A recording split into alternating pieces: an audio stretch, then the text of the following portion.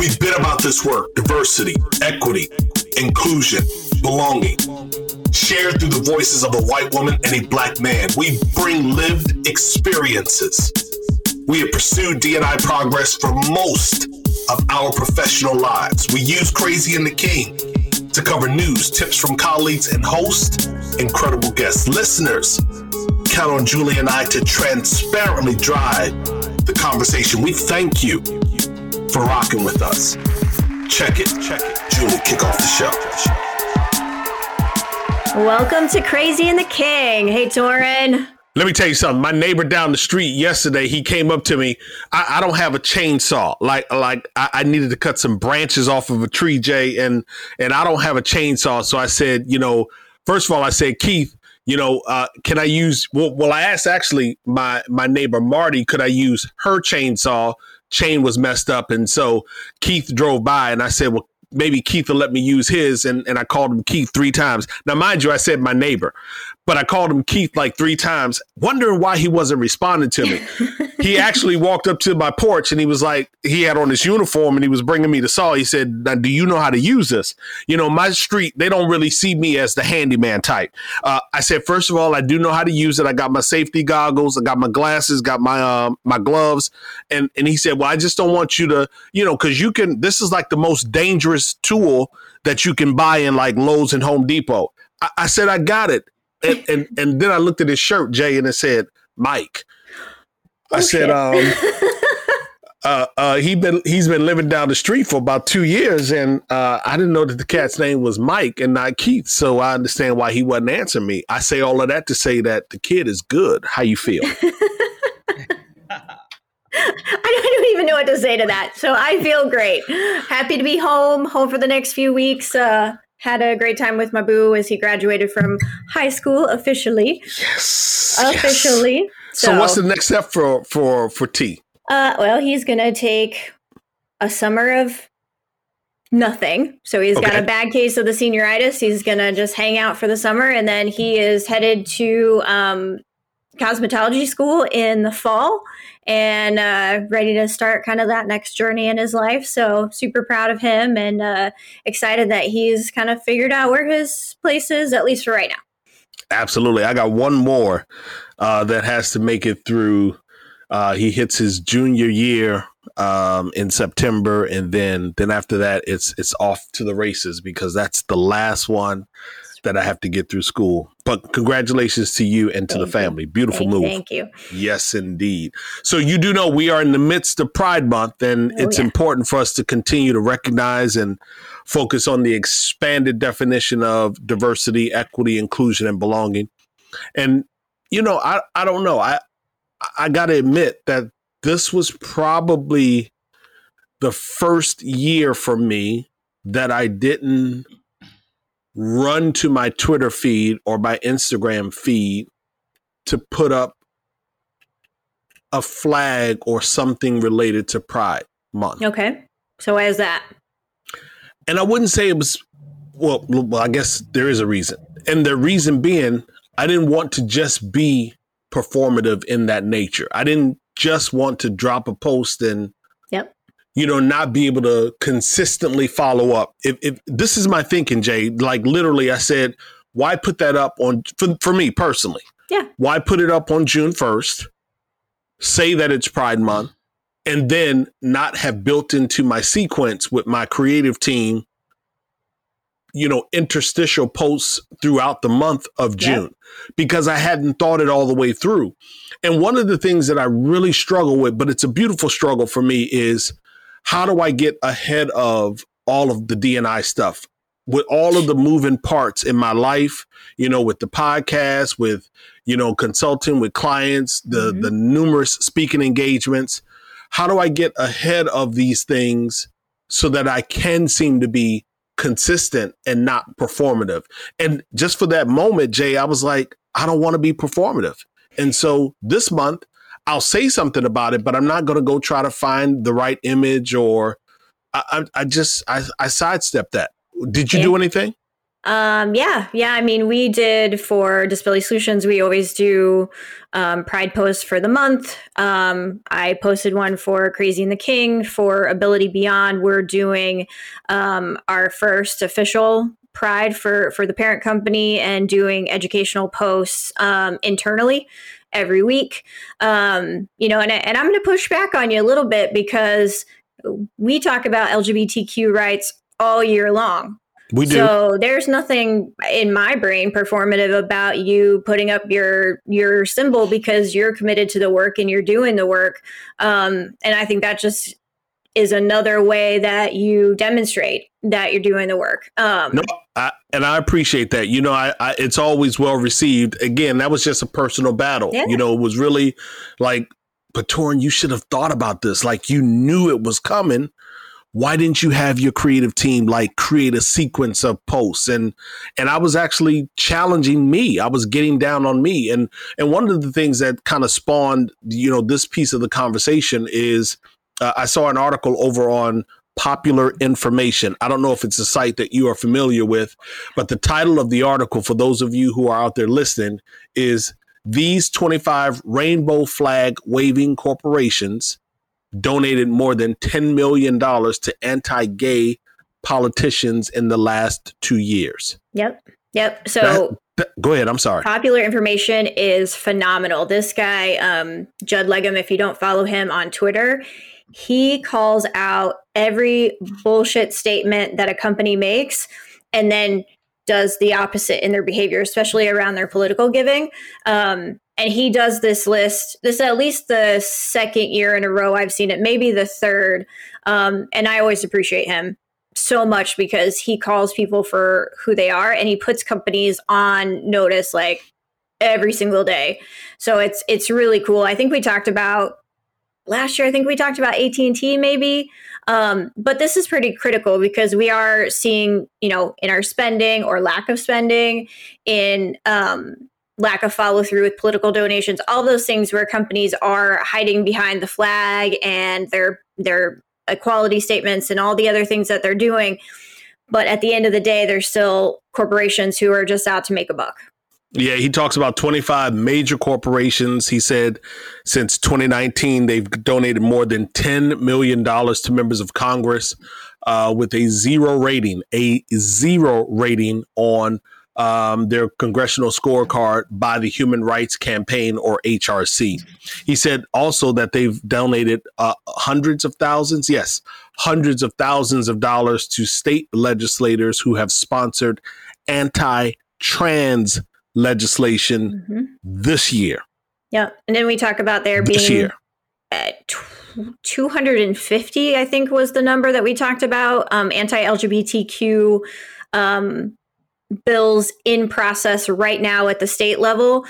Critical time, right? And a pride flag is not going to cut it. Yeah. And since we're on politics, how you feel about Juneteenth? Congress and the crew over on Capitol Hill, they made Juneteenth a federal holiday. Now, here's the deal.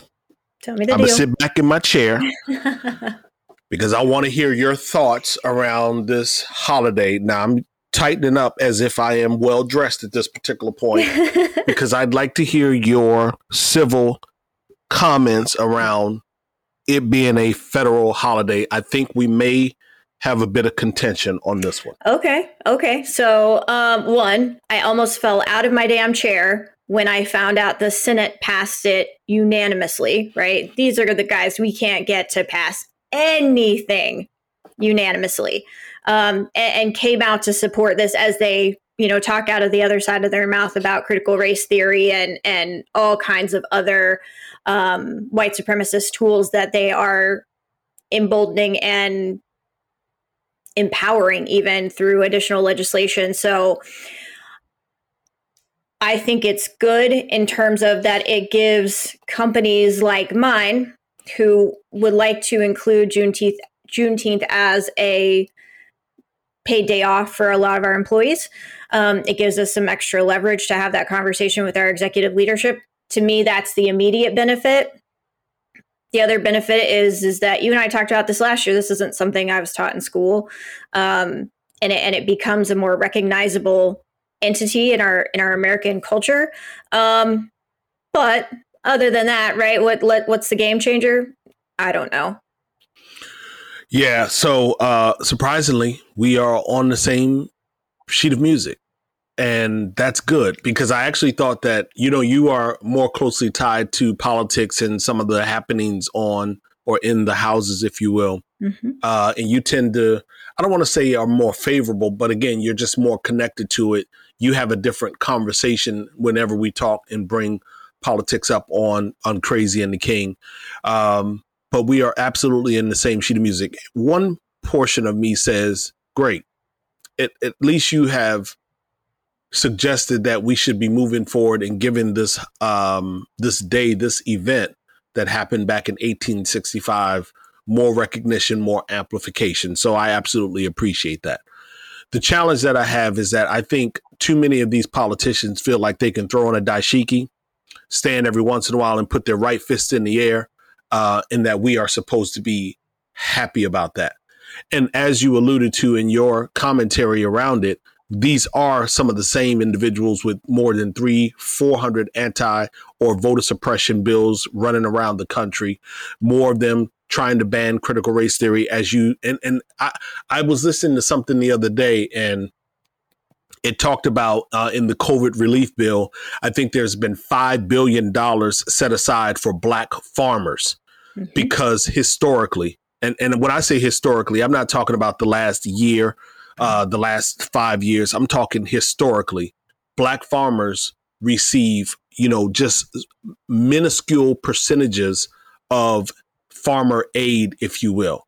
There are stories around Black farmers being given bad seed so that they can't even create their crops for the year and miss the entire growing season.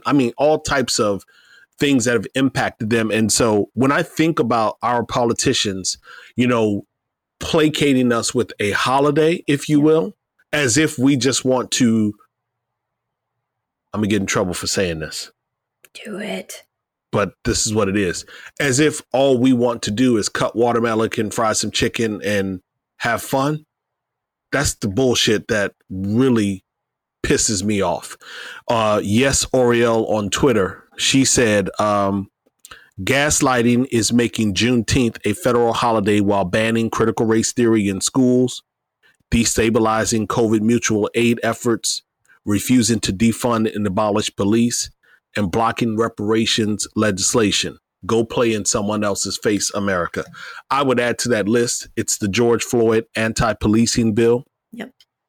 It's the anti-lynching bill that has been raised voted down more than 200 times. And here's what really gets my blood boiling. Earlier this year, we had Stop AAPI Hate as a hashtag. You recall? Yep. And what did we get? We got an Asian hate bill, anti-Asian hate bill this year. Yeah, which got voted down. But, right? Or Didn't at least take them long. It wasn't unanimous. Let me say that, because I think I might be talking a little bit out of school.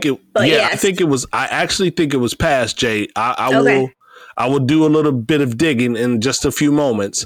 I believe it was passed, and not that it shouldn't have been passed. It should have been. Yes. And the point is, yet as Black people, when you ask why we get frustrated, those are some of the reasons why. Yeah. So personally, you can keep the holiday. I want you to do something that's a bit more substantive. If I have a choice, do what's more substantive. Don't placate. Don't pat me on the head with a holiday. Yeah.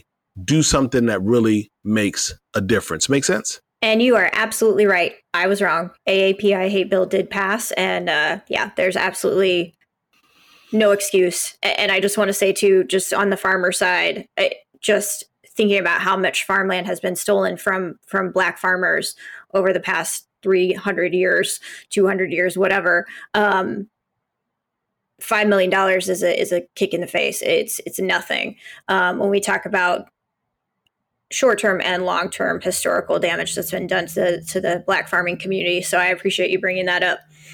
Absolutely. Absolutely. So quote for this week is, for 21 years, I have been going down there talking about removing the statue. And it's just like these commissioners to do what they did.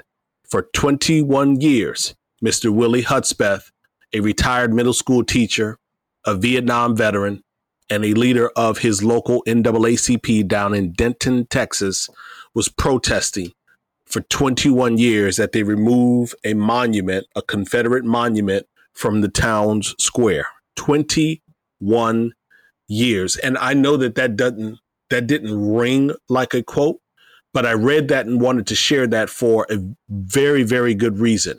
Because of what we just talked about as it related to Juneteenth, the anti-lynching bill being voted down more than 200 times, we cannot afford to be out of the fight. While I say it makes me frustrated, I get angry, I get tired, I'm never going to stop fighting for the freedom of oppressed and unheard individuals, wherever they are. They could be in the Appalachian Mountains in West Virginia.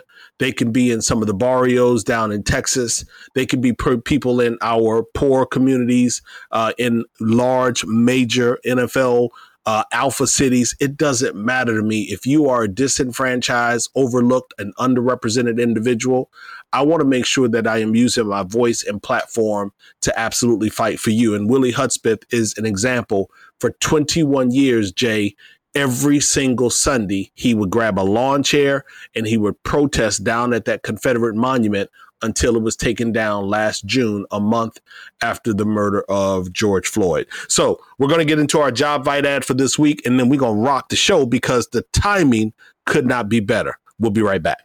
Okay, real quick. JobVite is taking you on a TA road trip all summer long during the Summer to Evolve road trip. That was a little bit redundant, but the bottom line is they are rocking this 8-week series of educational content designed specifically for TA and recruiting professionals just like you and I. Each and every week, there'll be 3 short sessions aimed at helping you to hone your skills, helping you to improve existing processes and inspire new ideas from some of the greatest minds in TA. You'll explore topics such as building talent pools to support rapid hiring, the TA metrics driving business outcomes, and leveraging recruitment technology to help you find and hire top talent faster.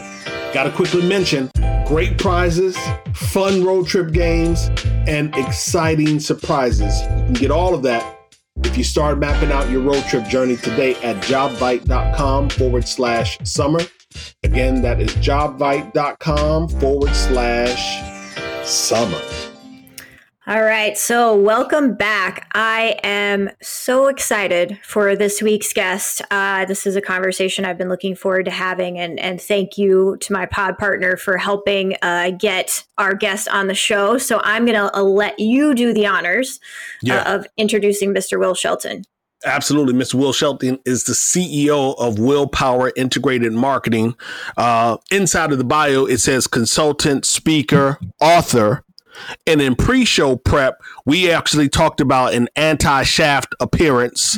There was like an anti-Shaft sighting. So Will Shelton, welcome to Crazy and the King. How are you? Hey, I'm doing good. I'm great and grateful. How are you guys doing?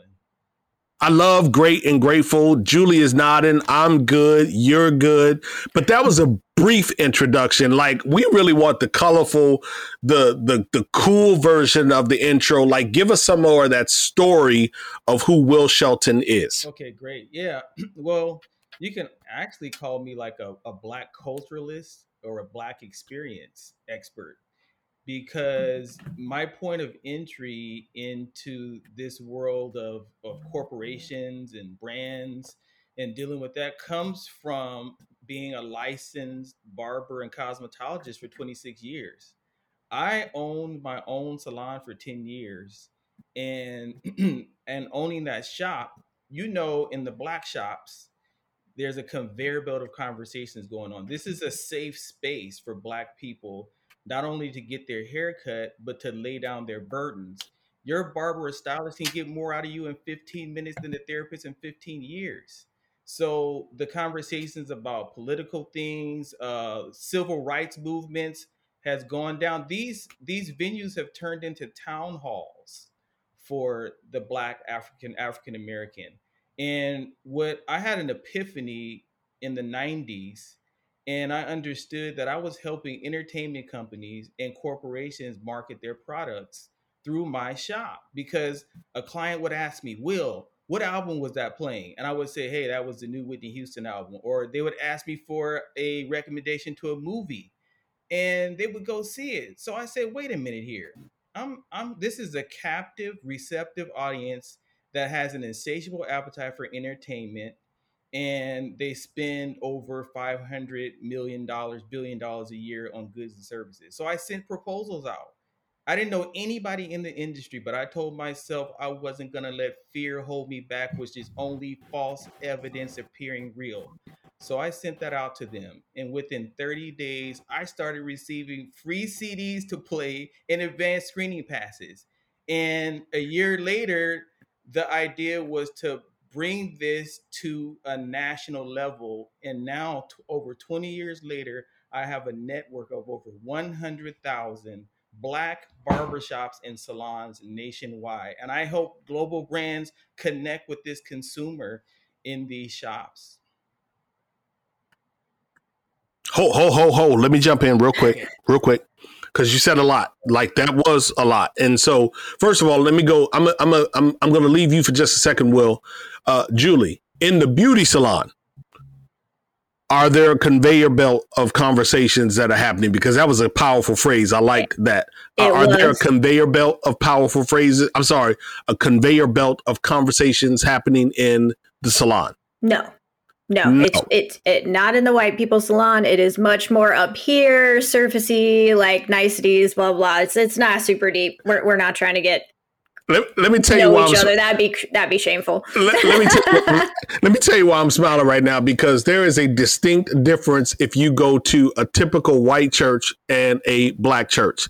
Like, you can go to white service and you know it's probably going to be about an hour and 15 minutes. You out. You good. Mm-hmm. But in Will's case, like he's suggesting, you can go to the barbershop or the beauty salon that I know of, or the number of beauty salons and barbershops that I know of, and it can really be a 3-hour experience. You may have gotten your haircut 2 hours ago, but you might still find yourself still sitting there enthralled in one of those conversations. So, Will, I'm wondering, as we are in the midst of COVID, mm-hmm. And I don't know if you are still a shop owner, but you certainly have connections to a good number of them. As we are in the midst of COVID, do you have an opinion on the current administration, since we were talking a bit of politics, utilizing Black barbershops, Black beauty salons to encourage Black communities to get their vaccination shots? Is that perhaps even a part of some of the marketing and influence marketing that you are doing? It sure is. I was tapped to spearhead the COVID treatments and use the Black barbershops and salons as pillars of health in their communities, because they're the most trusted environment that you can get into. They're like the ecosystem that makes the Black community flourish. They're like the coronary artery of the community. So they're probably the best place to educate, get the right facts about the vaccine and the COVID treatments. And I hope to spearhead that with a couple of different companies and get the information out. And it really was a great campaign, and it really helped us to overcome what really, because COVID grabbed the Black community by the collar and wouldn't let go. So you talked about the consortium of Black barbershop owners that you work with. Does it have a name? Can we shout out a website? How could a company get a hold of you or the Black Barbershop Network if they wanted to? Yeah, they could just reach out to my website is willpowermarketing.com. They can DM me at willpower with one L at willpowerent.com. Yeah, so I'm wondering, when you think about this whole, diversity, equity, inclusion, and belonging space, mm-hmm. which is really where Crazy and the King sits. You know, we sit right in the midst of that space. We spend time each and every week analyzing stories of the week. We talk about things like you heard earlier in the show that relate to that space, that impact the people in that space, people outside of that space, to be quite honest. Do you see yourself in any way sitting in the D&I space? And if you do, how? Yeah, I think I sit in that space because my point of entry was different. I'm not traditionally trained in that way, but I've been a Black consultant for corporations. And especially last year when the George Floyd murder happened and the social unrest and the turmoil and the turbulence was going on, I was being asked by these companies, how do we stand in solidarity? So my question to them, Torin, is your solidarity solid or is it symbolic? You know, does your stance line up with Talk about that a little more. Yeah, talk about that. Talk about that. Yeah, because, you know, a lot of them stood up and said, hey, we're standing in solidarity with you. But then when you looked at their atrocious numbers of African Americans in top C-suite positions, 1%, 3%, and the micro invalidations that were going on was horrible. I mean, these companies, you know, sometimes they had what I would call emotional war criminals that abused the Black executive to the point where it maimed and killed their spirits.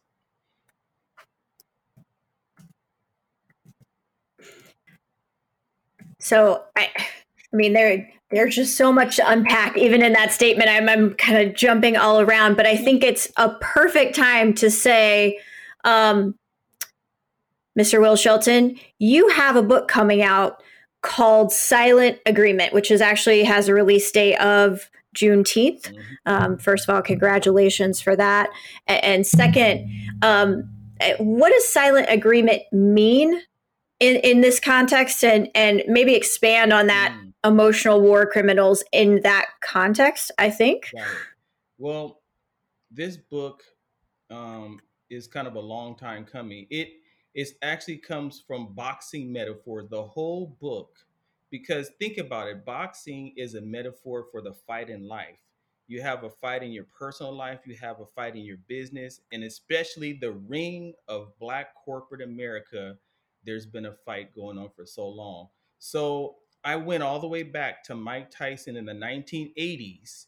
He used to knock out most of his sparring partners, but every once in a while, Torin, he would get one that he couldn't knock out, and he would resort to holding and clinching. And he had a trainer named Teddy Atlas that told him, Mike, you got to stop making a silent agreement, because one day you're going to get a guy who's not going to sign the contract. And this is what happens to Black executives when they get into corporate America. They usually find out the hard way that the other side won't sign the contract. But this is what happens. They don't stop fighting. They just stop fighting with the same intensity. And they start throwing what I call don't hit me punches, which is a chapter in the book. And that means they start fighting not to lose instead of fighting to win, just waiting for the conflict to be over. And they usually become psychological contortionists, twisting themselves in knots for the illusion of inclusion. Yeah. So see, what I hear when I hear you talk about that silent agreement and the types of punches that are being thrown, I think about the most recent fights that we saw, or that some people were able to see on pay-per-view. Listen, we're not going to name some of them names because I ain't trying to have, you know, these $30 million makers coming, you know, trying to mess with our podcast over here. You know what I'm saying? But these Instagram and these YouTube type battles, if you will, are like, and folks are actually paying for them. And by the way, you know, what I will say is that some of those individuals have earned the right to participate in like Instagram and YouTube type charades, if you will, but not if you're still in corporate America. You really can't afford those types of play fights, if you will, those love taps, if you will, because those play fights and love taps will impede, they will derail, they will stall they will actually implode your career. And, you know, all of the numbers point to a disappointing position for us as it relates to Black economic wealth and positioning, representation, as you just mentioned a moment ago, upward mobility, if you will. There's so much that is happening when those play fights take place. So give us maybe one or two of the strong points from the book that you feel will help folks to take action. It's one thing to read about the plight. We kind of know that. Mm-hmm. What's one or two suggestions that you might have for people to keep punching like they aggressive and they in this fight to win? Well, first, I think you have to realize that, you know, we've become highly adjusted to the injustice. And the second part of that is that we have to learn how, and we've always done this, is punching above our weight class. You know, you got to understand that the system is rigged. Our parents tell us when we're young, you got to do twice as much to get half the rewards. Not my father, but keep going. So, you know, in that, we have to realize that we have to keep punching above our weight class, even though we know the system's rigged. We have to understand there's a lot of bobbing and weaving that goes on. These corporations being highly elusive and giving us those C-suite positions. So we got to learn how to bob and weave to get closer to our opponent so that we can do the job and that we can get that top seat that we need. And you got to understand how to be a champion, what it takes to have the winner take all mentality, because you have to understand that we are full of versatility with nothing but ability. And you have to believe that when you go into these corporations and have the attitude that, you know, you are successful and you can handle what's going to be coming to you. And we've got to, you know, become more mentors and get more mentorship inside of the diversity and inclusion departments and outside. I mean, you know, there's not always going to be diversity and inclusion departments that are going to be really a fit for you. So you have to look outside and start finding those networks as well. So I'm going to push back a little bit because, you know, if you talk to a lot of Black folks, they'll say, I don't need another mentor. Mm-hmm. Some will say, I just need your support. I need you to be the advocate. I need you to be that voice when I'm not in the room. I need you really forcing the conversation that I'm not able to have because I'm just not there. What do you say to those individuals? Well, what I say to them is, you know, we got to find the right allies for us that's there, because there are allies that are available, but, you know, we got to find them. Mentors, you know, they're going to be there. Sometimes you have tour mentors as well as mentors. But I would say, you know, you got to find those allies. And this book was written for the allies just as well as the Black executives to fight against the broken promises and the broken culture that exists in corporate America. You know, Will, I think one kind of statement from the book that I really loved was, too many Black professionals in corporate America make what boxers call the silent agreement, not to fight day-to-day racism in exchange for their chance in the ring. And that's just so eloquent, right? What you're talking about is classic game theory, fighting to win, fighting not to not lose. And I think so often in DEI, we're always fighting to stay at the table versus fighting to own the table, lead the table, drive the conversation. And I think that's something that we can all learn from. And I'm super interested as an ally, as an advocate, as someone who helps lead DEI, you know, initiatives all over the place. How can I help other white professionals identify microaggressions? Are there one or two in your book that you point out, and how to fight that fear of using their voices, our voices, when we are the ones at the table? Yeah. Well, first of all, I think you have to acknowledge that there are microaggressions, because if you can't change what you don't acknowledge, And a lot of blacks have to have this, what I call a facade of conformity, to fit in to views and values that are organizational ones, and they can't be their authentic selves. It's one of those things where our truth is not their truth. So our allies have to realize and acknowledge that first, and then some of the cultural damage can start to heal. Also, I wanted. So go ahead. Also, I wanted to add that there's been a truancy of transparency, and that's a big part of it. There's always been a vacancy for transparency and honesty, and those corporations that take occupancy have nothing to lose and everything to gain.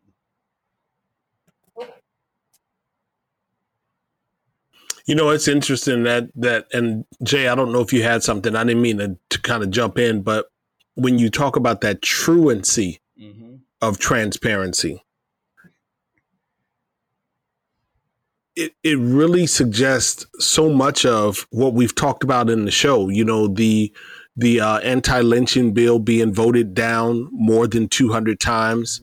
Mr. Willie Hudspeth protesting for 21 years every Sunday at a Confederate monument that it should be removed from the city's square, that they should face their historic, relationship with racism and terrorism in that city down in Denton, Texas.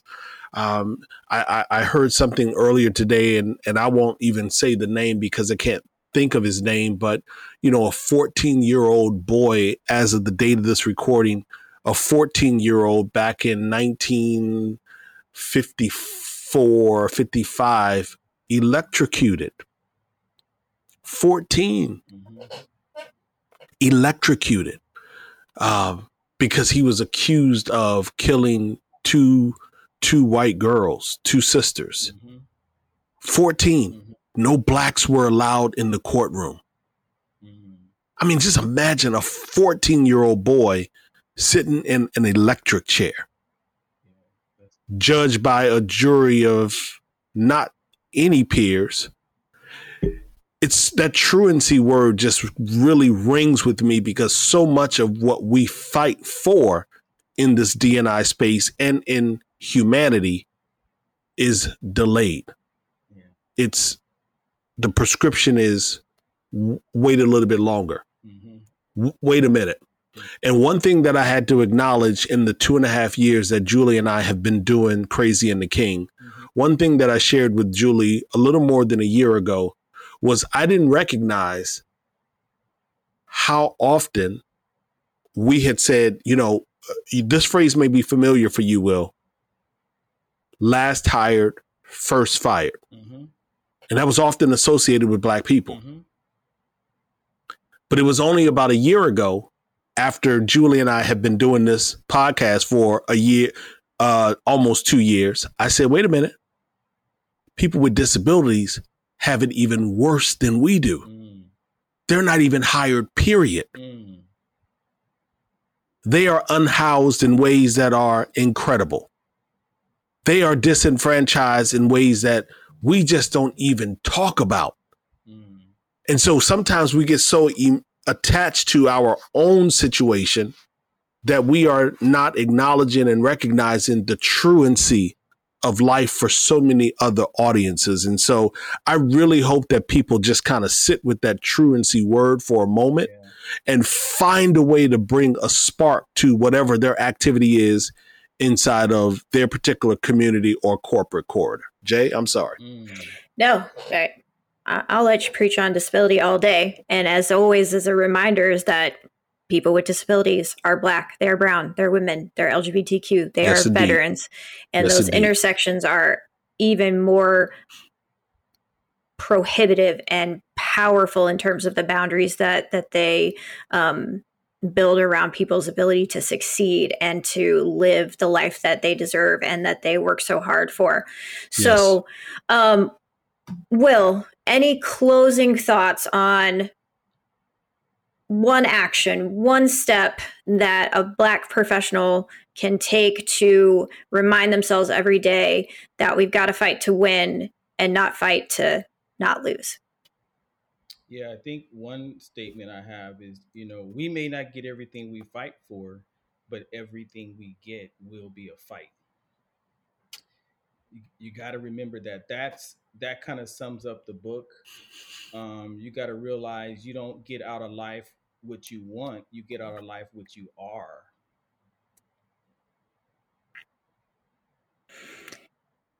I got it. Well, listen, Will, 1L, Willpower Marketing ENT, short for entertainment, willpowermarketingent.com. You can find the book at thesilentagreement.com. Again, the website for the book is thesilentagreement.com. And Will is actually on Twitter at WL Power. Again, he's on Twitter at WL Power. And there's a pre-order link that we'll probably include in our show notes. Julie tends to handle that. We'll tweet it out. And Will, we absolutely appreciate you for sharing that the book is going to be dropping on Juneteenth, which is this weekend. Yep. Awesome. So quick mentions this week, how to be an ally summit. We still have the discount code that we will post again on our social medias for the October conference with Deanna Singh and her team over there. Definitely join, definitely be a part if you can, and definitely take advantage of the discount code CATK Ally 10. Yeah, and it's going to be a powerful summit. It's in October this year. It's 3 days. Again, you can find it online at How to Be an Ally Summit. Discount code is CATK Ally 10. Jay? Name drop for this week. So mine is Rebecca Coakley. She's a disability advocate and expert. She was just this week on the Be an Anti-Racist podcast with Ibram X. Kendi.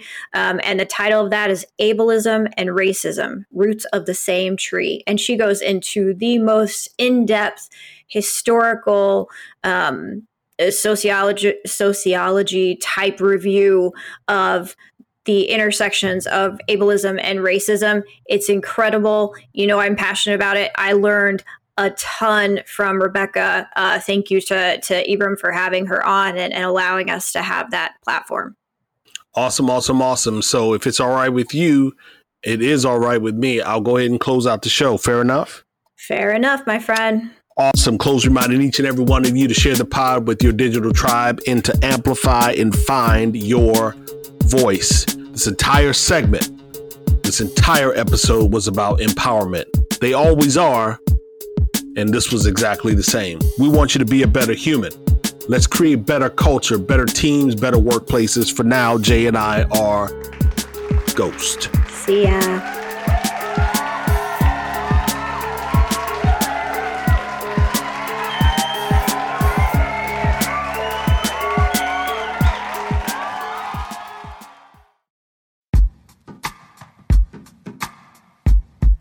The Jim Stroud Podcast explores the discoveries and trends forming the future of our lives.